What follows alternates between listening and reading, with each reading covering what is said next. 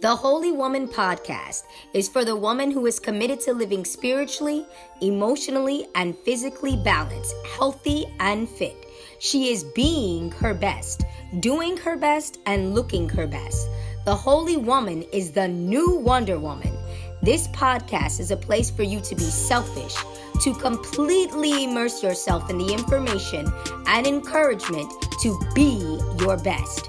We will discuss topics of spirituality, emotional wellness, fitness, beauty, style, and prosperity. This podcast is all about you.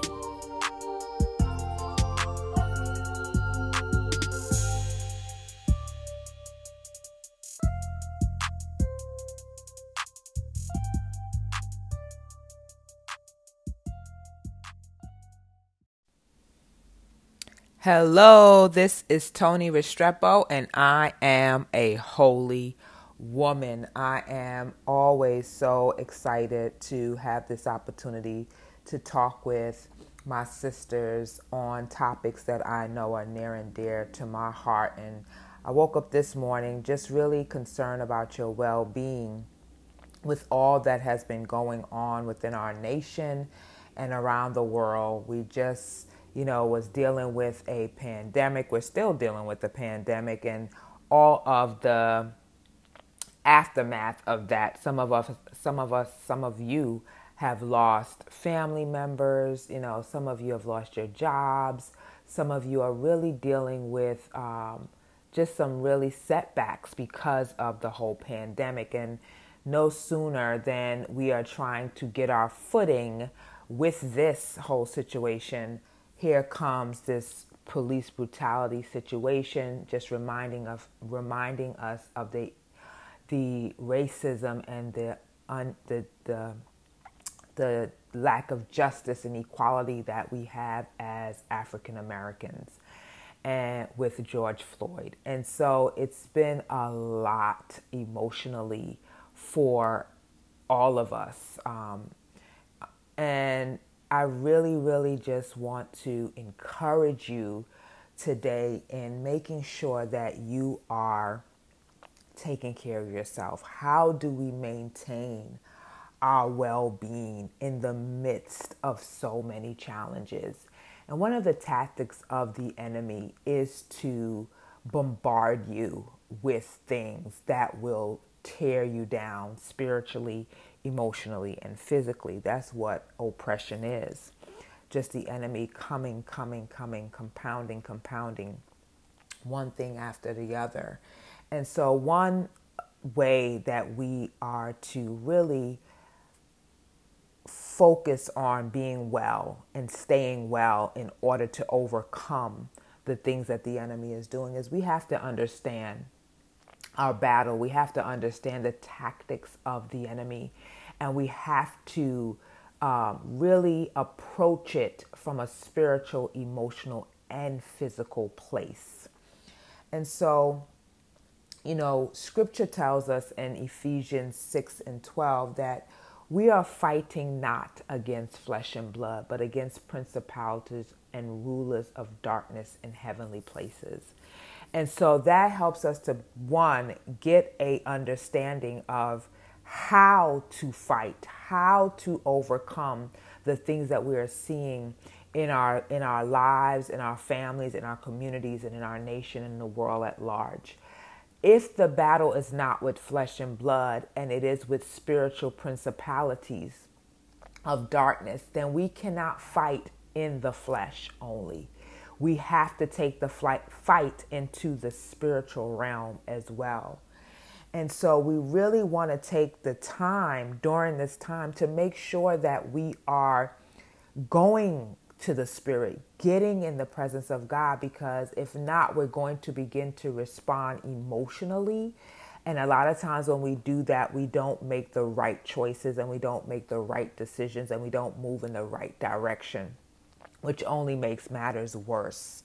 And so I wanted to share a scripture with you that I read that was just really a blessing and a reminder for us all on how to deal in these times. And it's 2 Corinthians 10, I'm going to read it in the Passion Translation, verses 3 and 4. It says, "For although we live in the natural realm, we don't wage a military campaign employing human weapons, using manipulation to achieve our aims. Instead, our spiritual weapons are energized with divine power to effectively dismantle the defenses behind which people hide." And that is so good, because especially when we're dealing with this situation with all of the race upheaval right now and the police brutality, we have to understand that behind the people that we see is a spirit that energizes it. And God has given us the power and the ability to overcome the works of the devil. And we have to begin to do that and exercise those principles that God has given us, his word that he has given us. In Matthew 5 and 4, he admonishes us to pray for our enemies, those that persecute us and mistreat us, that we're to pray for them. And, a lot of times with anger and with all that, the emotions that are going on, that's the last thing that we're thinking about. Praying for them. We want justice. We want this thing to change. Enough is enough. And I am in total agreement with that. But even when the laws change, one thing that I know about evil is that it resides in the heart of man. And in order for a heart to change, it requires the Spirit of God to move upon it. And that happens through someone praying and interceding on their behalf. And so people break the laws all the time. This man had, was put in prison for George Floyd's death because he did break the law. Now we're praying and believing God that they will see justice through and give him the right sentencing that he deserves for that action. But the truth of the matter is he still did what he did out of the evil in his heart. And that's what we have to begin to pray against, the spirit that is behind the motives and behind the actions of the people that are inflicting this pain on other people. Behind racism is hurt, it's hatred, it's jealousy, it's fear, and it's inferiority that they project on other people. And those are spiritual beings, that's spiritual demonic influences. And so we have the power, by the power of God, to really come against those in the spiritual realm in prayer, as we are protesting, as we are doing what we need to do to make sure that our government officials make the changes that need to be made for this to no longer be. We have to be in the spirit interceding and praying as well. And so, the reason for me really having this conversation with you today is to really bring the focus back on you during this time and your well-being, right? How are you monitoring your well-being and the information and the things that are going on during this time? It is so important that you really do take into account how much of the negativity you are taking in, how much of it you're watching, how much of it you're meditating on, because negative information produces negative emotions and thoughts that produce negative chemicals within the body, because we were not created to think that way. And it begins to produce sickness and disease in the body. And so we don't want to overdose on it, right? We do need to be informed. We do need to know what's going on, but we also have to do it in balance, understanding that too much of it is not good for us. Yesterday I had a college friend send me a video of police brutality, and it was against a white man this time. And I'm telling you, after I watched it, I broke down and bawled so badly, because it just shook me to my being to see what they did to this man for no reason. And for me, I know that emotionally watching those type of things and engaging in that way is just not good for me. It brings me to a place that is just, like I said, just not good.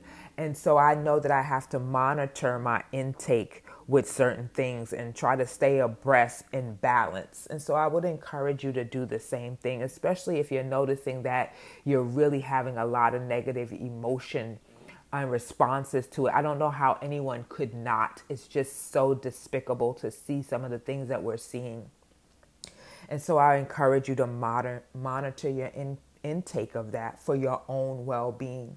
I also encourage you to really employ the word and the principles of God during this time. Do not negate them. They are truly the weapons of our warfare that are mighty in God to the casting down of these strongholds, these mindset, these attitudes that generational long, that have been for generations and generations.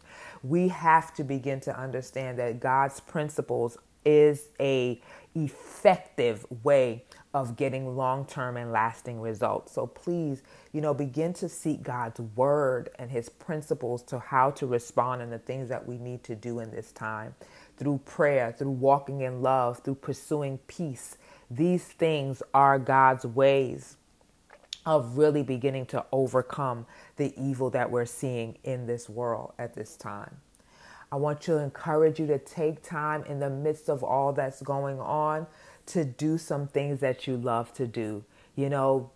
Take a bath if that's what you love to do. Read some books, pamper yourself, go for a walk, do things that bring you enjoyment.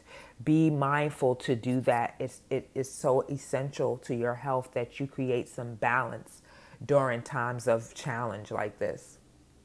Of course, we need to exercise. Exercise is so good for relieving stress and really releasing those endorphins that will bring you joy and bring you energy and bring you good feelings.